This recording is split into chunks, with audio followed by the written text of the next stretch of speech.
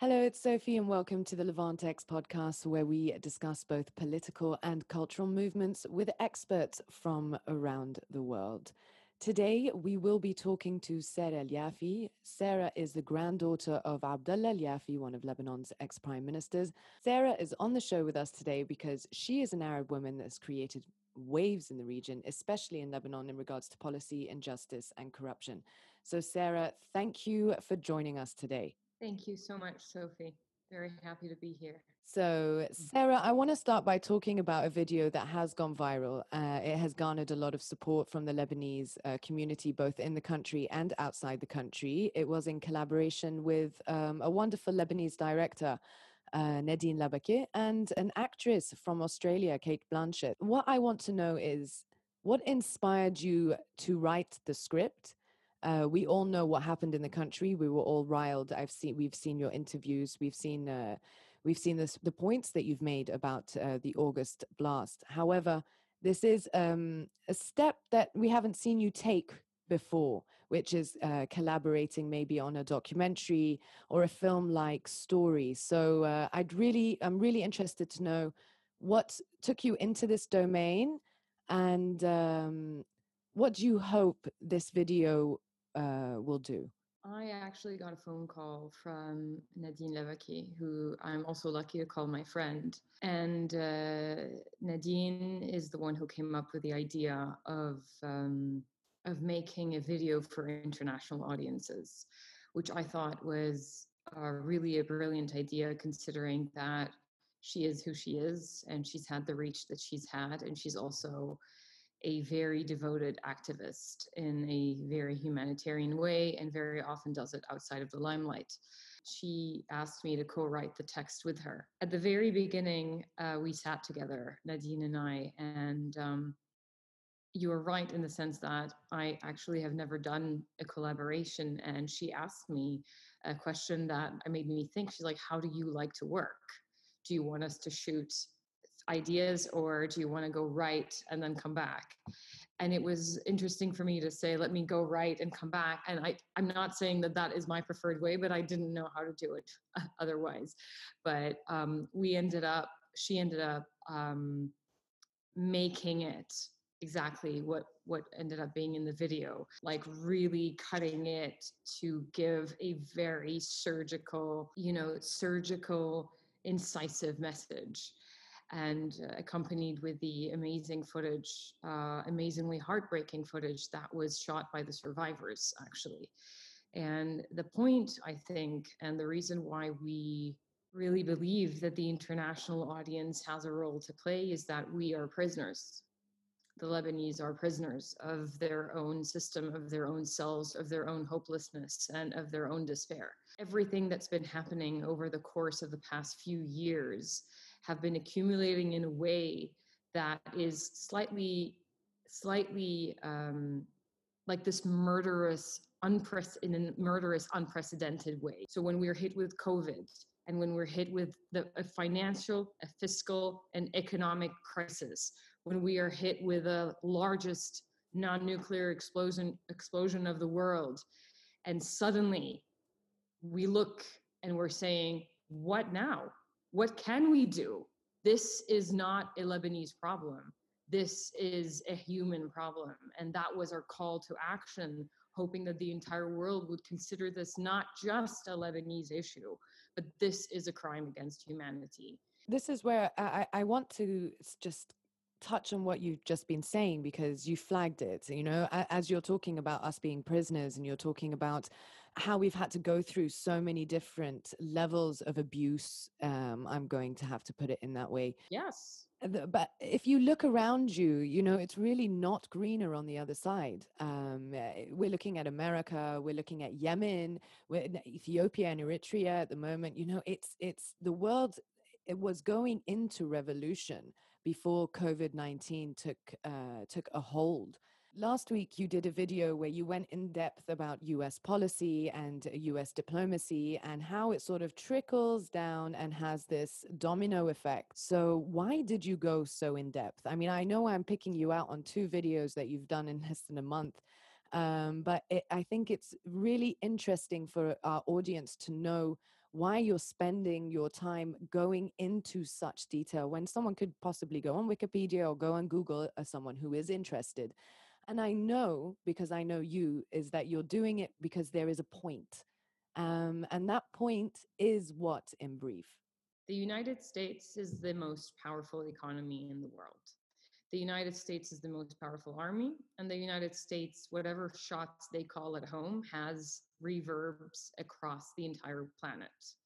The United States single handedly can or cannot decide to save humanity from global warming, for example.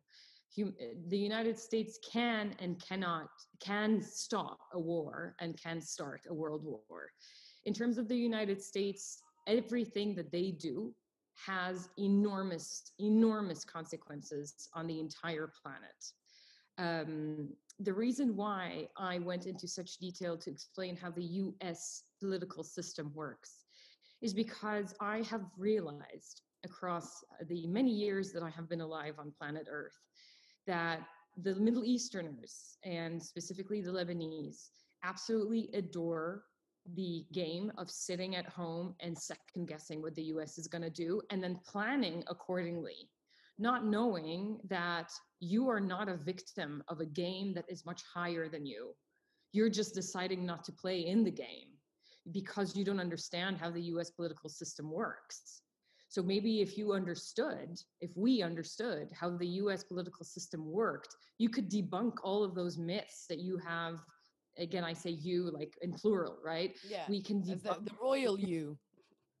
the royal you, like we can, or we, I certainly play a part as well, that we can debunk the myths around the United States, and we can actually remove this powerlessness that we believe that we have been handed by the United States. Like, oh, we are such tiny, small players, and we are tiny, small victims that we are just a mere pawn in the big, scheming game of the United States. So by This huge explaining how chessboard. this huge The United chessboard, States chessboard, yeah. and it seems like the US is constantly the only ones who can do checkmates, right? And it's just like, no, we need to understand that there is a very specific political system by which the United States abides by. And there are players, external players, who understood it really well and who know how to legally and legitimately use it to their own benefit. But we have never done that. We've never done that. We are the kings and queens of nagging and whining, slapping our bodies with the incapacity of being handed a much better future, thinking that maybe if we actually root for a fraud or a hoax of a US president who might be a little bit more flexy with his muscles and his bullying, that may or may not play a salvaging role in our lives, which is the most insane idea I've ever heard. It's gone down to you letting go of your ethics and your morals imbued with so much powerlessness just so that you can get a little bit ahead in a game that you are a loser in. It goes back to the video, why you did the video to begin with. Keep talking about Beirut, understand your own problems, start to deal with what you can actually deal with, what you have control of handling. I think what I'm trying to say here is, I don't know if we can all agree, but I think we will agree that the Lebanese are the victims of themselves anyway. And they do sit and they do complain. I don't want to live in a rubbish dump, but then you're driving down the road and someone's throwing plastic out of the window. Well, you're not really helping the situation there. So that's just a tiny little dot on what we could elaborate on. But going back to your statement of, let's say, America, and what type of role do we play in this on this chessboard, in this game? Well, it doesn't really matter, does it? What matters is where you are and what you can do about it here, instead of sitting and waiting and watching and hoping that maybe there's some savior in grace, or someone's going to put out an olive branch or remove you from the hell that you find yourself in. So thank you for showing us that the first video is actually quite directly linked to the last one that you did last week, because it's sort of emphasizing the fact that you know, the world is bigger than all of us. We are this one person. And what can you do as this one person to make a difference on this earth or have a purpose in some way? So I want to thank you for that, Sarah. It's inspired me, and I wanted to inspire listeners with this. And if you have anything else you'd like to say on the subject. First of all, thank you so much for bringing that up in that way. I think the work, you said it, and it's exactly this, the also the premise of what I was saying in the video of last week, which is that we are a culture that avoids work with almost as a pathology. We are used to other people doing our hard work for us, and then us complaining that it's not good enough.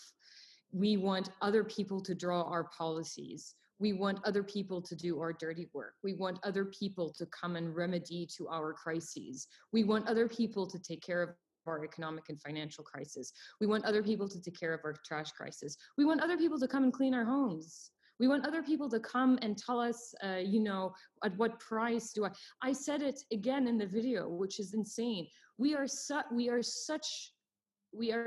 a work avoiding culture that our signature pride dish of hummus, we don't grow our own hummus, we import it. We let other people do the growing for us. We only want to be labeled with very vapid post names such as CEO and president and prime and minister and deputy. And 99.9% of all of the people who have ever been labeled like that, working on the scale of Lebanon, have done no work. There is alarming stats about the parliament and the work that they've been doing. This is legislature. This is our capital. This is supposed to be the powerhouse of the country. If you see at what rate they work, at what rate they attend meetings, how long they attend meetings for, how many of them put forth bills that actually pertain to real problems of the Lebanese people, you would be shocked how small and ridiculous that number is. We are not a culture that's privy to doing work, and that is really alarming. And that has also we've been witness to that in terms of how people have been responding to the US elections. So many of them shirking that work until the US election result is out. What are you talking about? What are you talking about? Like, yeah, we need to know if Trump or Biden makes it so that we know. So that you know what? So that you know how to what? They always tend to be waiting for something, but none of us know what it is. It's not like action oriented. Okay, so why don't you plan for the scenario instead of just sitting and waiting for something that you hope could happen? Yes, and it's not even an educated wait. Like, sometimes waiting is good, but it's like it's not even an educated wait. You don't know the data behind the waiting and the non-waiting, which is again why I went through many minutes explaining how US Congress works, because understanding how real life policy making works might actually um, denote to us how we should resolve our problems. We can do things internally and we can do things externally, and nothing is powerless unless you say that it is powerless. Well, I guess that's the problem. They do see themselves as powerless and sort of have this victimized thinking, which in a way is stopping them from being able to do anything. Absolutely. And also, However, sorry, Sophie, also the powerlessness is the number one cause behind the widespread, like fire spreading of conspiracy theories. oh yeah, definitely. Powerlessness, questioning everything, it sort of it fits in with the whole the film that they're trying to build for themselves. But I guess I want to say that there is some hope.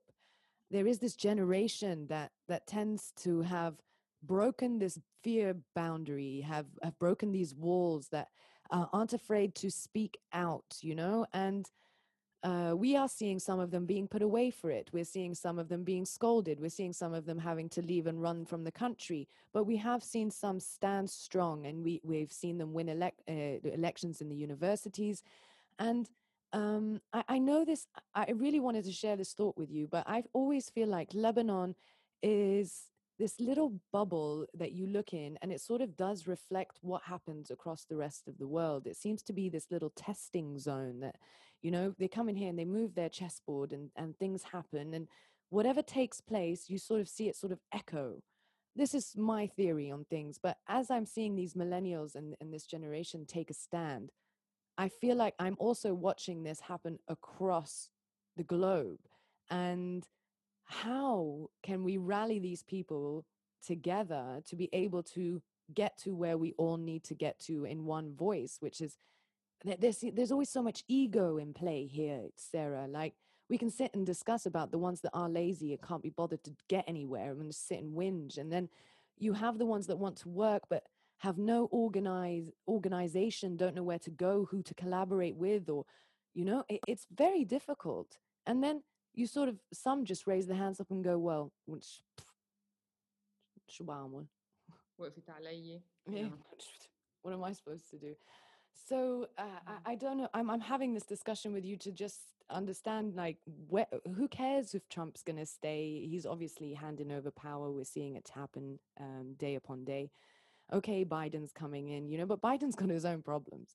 He's got 101 things he needs to do domestically before he can even consider foreign policy. Maybe he has one main agenda, which could possibly be Iran. But all of us, as you said, us little twiglets, we're not really up for grabs, I think. So what are we still sitting and waiting for? And what can we do with the youth that we are seeing gaining ground across the Middle East? You're right that I think the youth has been connecting to an alarmingly quick degree thanks to the widespread success of apps like TikTok and Instagram. I think, you have a youth sitting in Portugal and doing a dance, and then you have another youth in Thailand doing the same exact dance 2 hours later. And I think also the memes and the way that we talk and the way that our outlook is on different generations is what really combines a lot of the youth. And that could trickle down on the newer generations in a way that shows that we are not living in a bubble. The bubble is actually a very large bubble that englobes many, many people from different walks of life and different cultures who share the same angst, who share the same worries. We all connect to the same memes, A meme is created.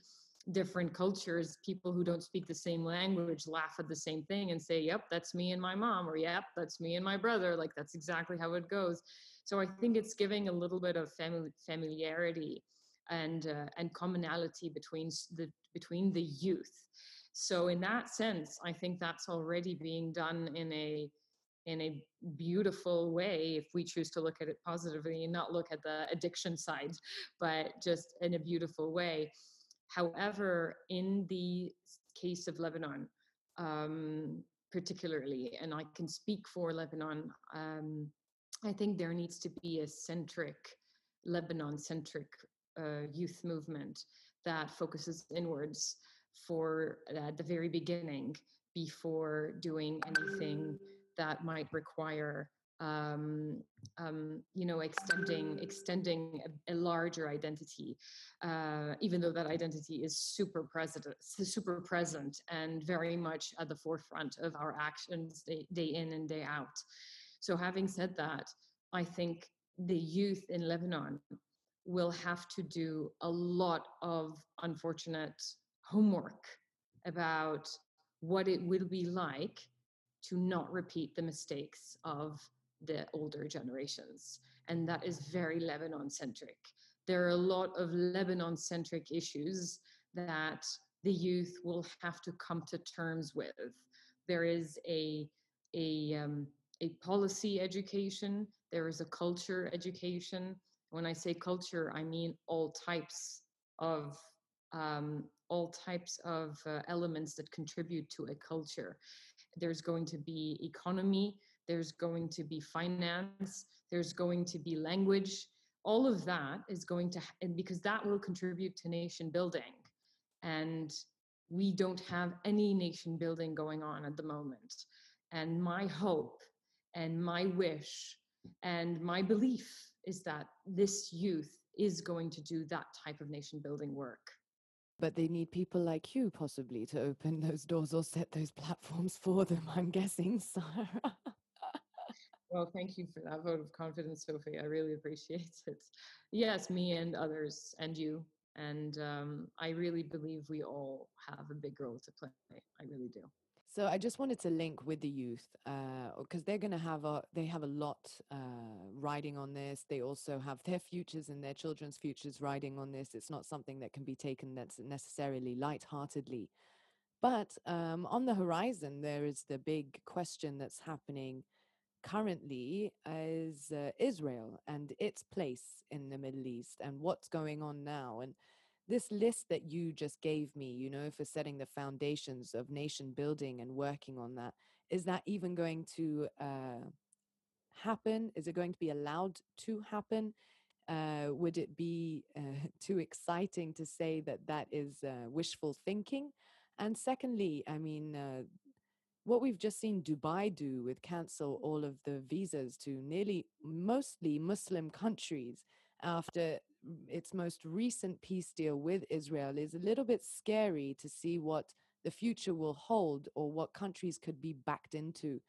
I know this question has changed as I have spoken, but I think you can see where my brain's going. I mean, look where we are, look what we hope for, but we have neighbors and we are in a region where the situation is tense and borders are being redrawn.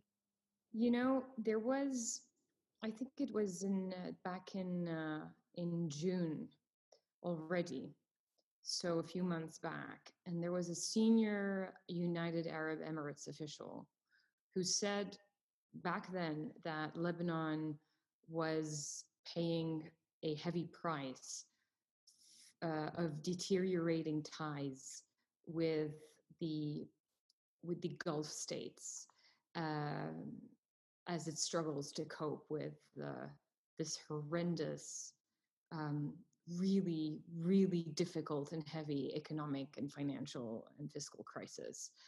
And I think they know the Gulf states. They've always, channeled funds um, to help Lebanon cope with the many different hurdles over the years. But they have been um, all jointly very disturbed and alarmed by Hezbollah's influence and rising influence. This is a funny word to say, rising influence, because they already were pretty influential. But there was a rising influence, which also shows you, bracket, that everything that Trump has done over the past 4 years with being hard, hard, hard on Iran has had zilch in terms of hurting Hezbollah. It has had no effect. In fact, as the Gulf states themselves have stated in many different memos, that it is a rising influence of Hezbollah on local politics, on the youth, etc. So, and their arch rival, their arch nemesis is Iran, and they loathe the idea that that they would have to assist a corrupt oligarchy that is in bed with their arch rival with money that will be funneled down their pockets once again. So I think it was the Emirati Minister of State for Foreign Affairs, he said during that summer that the economic meltdown of Lebanon is very, very worrying to them, but also they're sad to see it deteriorate to that extent. But they also have to say that the way it's deteriorating, if they put their hands in, they're gonna get their hands. They don't want to get their hands like scratched and dirtied. They're just and that's the mood of all of the international community. It's not just the mood of the Emiratis. It's the mood of all of the French, of the Americans, of the British. They are really tired and deflated and demoralized by the level of corruption and incompetence of our government, of our oligarchy. So so nobody seems to be on the side of the Iranian sort of narrative except Iran. And that explains this very hardcore approach that they are starting to take towards Lebanon, which is also unprecedented, considering that we always could rely on our international friendships when we needed help. We always could rely on them. And this is one of the first times in our contemporary history where they have shut the door and they're like, deal with it. You make your own bed, you lie in it. That's what they're saying to us. So you make your own bed, and we're going to find other ways to do trade and other ways to do things that don't necessarily cause so much of a headache. That no, don't necessarily, and also that go against everything that we stand for, and they really have their own. They have their own political, cultural, historic, religious conflict with Iran as well that does not include Lebanon, but Lebanon, as usual, is playing a, a completely demoralized type of secondary uh, role whereby we pay such a collateral damage type of fee day in and day out, as we have always done. Okay, I just want to wrap this up because I think we might have wandered off a bit, me and you. It was always expected. I'm not too shocked. But to wrap this up, I wanted to ask a question that just listening to you has occurred to me.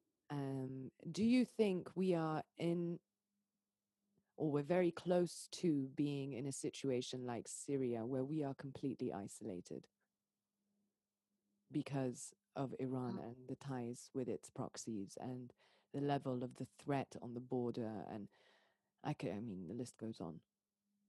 Yes, we are definitely already isolated. You are very correct in saying that. Today, you know, we have a crisis that is globally unprecedented. Okay, the curse of this crisis is that it is a multidimensional crisis. The multidimensionality of this crisis is what makes it unprecedented. First, we have an economic crisis. That's the really severe recession. We've seen no economic growth for years due to the incomprehensible incompetence of the dreadful ruling class. This damning ruling class implemented zero reforms, kept spending, embezzling, and stealing funds of the Lebanese people without creating any type of economic growth, not to mention the humanitarian crisis caused by the ruthless war in Syria. Just this year, 1/3 of private sector jobs in Lebanon have been killed. A quarter of the companies have completely closed their doors and suspended their activity. The unemployment rate tripled in 1 year. The unemployment rate last year was 11%. It is currently at 35%, and it's growing exponentially. That's just economic crisis. That's one dimension. There are 6 dimensions to the crisis. That's one dimension. The second dimension is, of course, the banking crisis. Their independent crisis, the ruling class is so incompetent that they didn't link them. Like, they're so incompetent that we have reached rock bottom in every sector. The banks suffered on what we call as a run on the banks, okay, which is like, you know, when you have massive bank withdrawals, that produces a horrendous disaster, because the fall of the currency then creates a phenomenon of hyperinflation, a severe decline in the Lebanese purchasing power. This forced the banks to impose a very tight control on capitals and on deposits. And as a result, depositors could not have access to their money.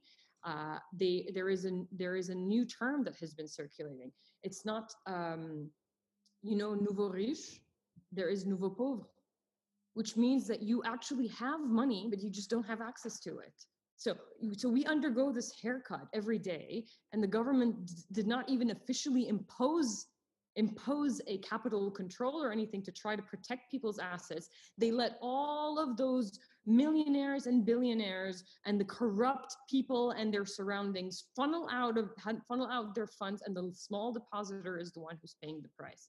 The third dimension is the financial crisis. We have a debt that exceeds 170% of our GDP. Even though it sounds just like numbers, if you explain that this is technically the second most indebted country in the world with respect to its GDP, for a very small country like Lebanon, that is, I don't want to use these words anymore. I don't want to use the words travesty and horrific and horrendous. They have lost their meaning. It should be punishable in a court of law to do that. For a debt of $90 billion or more, that's atrocious. The Lebanese state today, as a result of that, can no longer get indebted through the markets. So now we're an economy that is that much indebted, but we cannot do anything if the international community doesn't help us. Because then we have a fourth dimension, which is the monetary crisis, which is saying that our currency has lost more than 80% of its value. The currency has lost more than 80% of its value over the course of 6 months and still dwindling by the day. The central bank will no longer be able to subsidize the things that today people can still afford. That fall of the currency is going to create what I talked about a little bit earlier, this hyperinflation. The fifth dimension is the social crisis, which has increased poverty rate and misery. I mean, only people who have a type of external income or relatives or somebody that they're married to or parented to, or a dad or a mom or a sibling or a type of external investment, are the only ones who are actually escaping the astoundingly inflating poverty rate in the country. And finally, you have a political crisis, which is an untenable political situation. We are ruled by a mafia and a militia. And we have COVID. Yeah, on top of And everything. we have lockdowns. And we have like horrendous people in government calling the stupidest shots. You do a lockdown, you punish the small Lebanese citizen. The only thing a total lockdown does, and that's something that the WHO said, the only thing it does is it increases poverty. It doesn't help you with COVID. And so the isolation becomes more and more, and we're going to get to a situation where even when we're isolated from the international community, we're not going to be able to feed ourselves. But we don't want to end on that note, listeners. So just to finally wrap everything up, Sarah, I'm sure you've got some things going on and some things planned. We'd love to hear if there's anything you'd like to highlight. If we are not connected on Instagram, let's connect on Instagram, because I actually have many talks coming up, and I'm currently working on a online political platform that is going to be hopefully a really important tool that will help voter education and transparency and representation. I'm working hard on that. Hopefully we'll launch it within a couple of months. And maybe when we launch it, we can talk about it again, Sophie. Definitely. But so this is something that is going to encourage voter education, just sort of something similar to what I'm already doing today with the lives, but in a more systematic way. And there's going to be a very smart algorithm that we are currently developing that will help users understand who is their representative. So please stay tuned on that end. And everyone, if you want to follow Sarah on Instagram, that's at Sara Yafi. That's SaraYafi. So you can keep up with all of her talks that she was just mentioning, and obviously my updates and her updates with what's coming in the future. Thank you so very, very much. So if you like what you're hearing and you want to support us so we can continue creating content, consider donating. We're a crowdfunded nonprofit, so every little bit helps us keep giving you guys more content that is free of editorial, free of any type of limitations. It is from person to person, expert to expert. And you can donate by heading to our website, www.levantx.com, and hitting the donate button. You can also give a monthly, or a one-time donation. So cheers. It's been great having you on the show with us today. It's been absolutely wonderful. There is so much we can talk about, but I'm definitely going to bring you back because so many questions left unanswered, but so little time. No, with pleasure. Absolutely anytime. It was really lovely talking to you again. And thank you for the questions and thank you for the interest. And most importantly, really from my heart, thank you for the support. You motivate all of us to keep going. You're an inspiration. And thank you very much for joining me.